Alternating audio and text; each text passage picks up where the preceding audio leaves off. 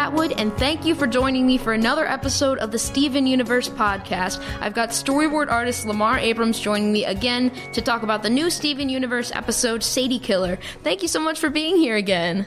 I haven't left since the last one. Okay, all right. Okay.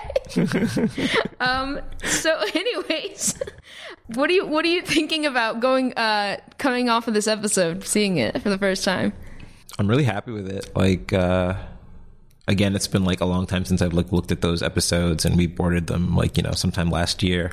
But seeing them again, it feels like really kind of calm and chill episode, but there's a lot of development for Sadie, seeing her dealing with Lars being gone and dealing with having to kind of run the donut shop by herself, and her conflict of wanting to be involved with the cool kids and hang out with them and play music, and feeling some kind of responsibility to the donut shop. It was really fun to board. Yeah, it sort of reminds me of you just sort of, Lars is not dead or anything, but when you lose someone important to you, it's sort of tough because you have to balance thinking about them and also just living life and taking care of everything, at the same time. I guess it hits Sadie especially hard because they're best friends and they work together all the time, so it's she's missing something in two parts of her life, which they overlap, so it's probably really hard for her. So there were some people who left the donut shop at the very beginning who I don't recognize as normal background characters. I snuck in. Well, I didn't sneak it in. I purposefully put it in. It's myself and my storyboard partner on that episode, Jeff Liu. We had just bought some donuts and we were leaving. And I think that was our last episode that we boarded together. So it was just a nice there we are, goodbye. Right, send-off thing. Yeah, it was cool to see that. I was I thought it was a reference to something, but I wasn't sure. To real life. Yes. So with the cool kids all sort of jamming with Steven, I really liked that bit just because it reminded me of a friend I have back in Atlanta who just does that sort of thing with his friends and just sort of jams and makes music sort of aimlessly, and then it leads to something more where he's really serious about it now. So do you have any of that background?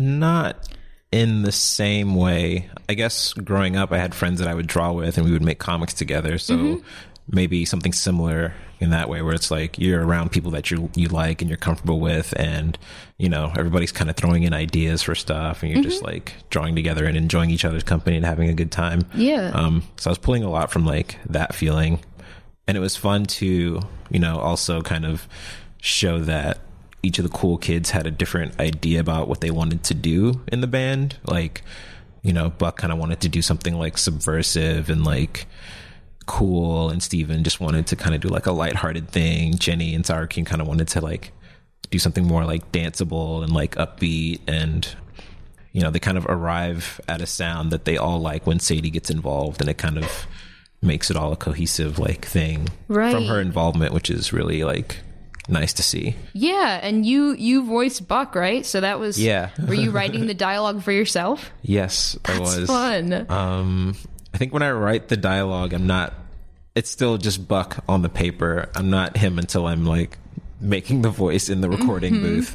So then, that happens a few weeks after we turn the board in, and then they'll say oh, are you coming down for the record? I'm what? I have to act? Yeah, you wrote. Now you got to do that thing. Those lines in that episode that character, is in. Then I'm oh, okay, I have to get into the headspace of Buck, even though I wrote it. It's kind of weird. Yeah, I remember I read over the outline for this episode, and it mentions their different approaches to the music that they want to have. But Bucks did not mention the part about the government corrupting or whatever, and I thought that was so funny. Yeah, it kind of doesn't make sense. I love it. I just love it so much because it seems so Buck, Yeah. He's just so edgy.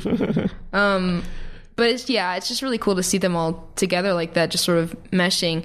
And I felt like that too when I saw them all in the car, driving away at the very end. Yeah, that was really fun to board as well. it's kind of long. They are getting in the car to get ready to go to their first show, and Steven gets there and they're like getting ready, and there's a bit where they're driving and they're talking about how they're going to get there. And I think Jenny asks, like, oh, that little piece of paper that you wrote the directions on, I don't know where that is. And then Buck is like, what if this was all a dream?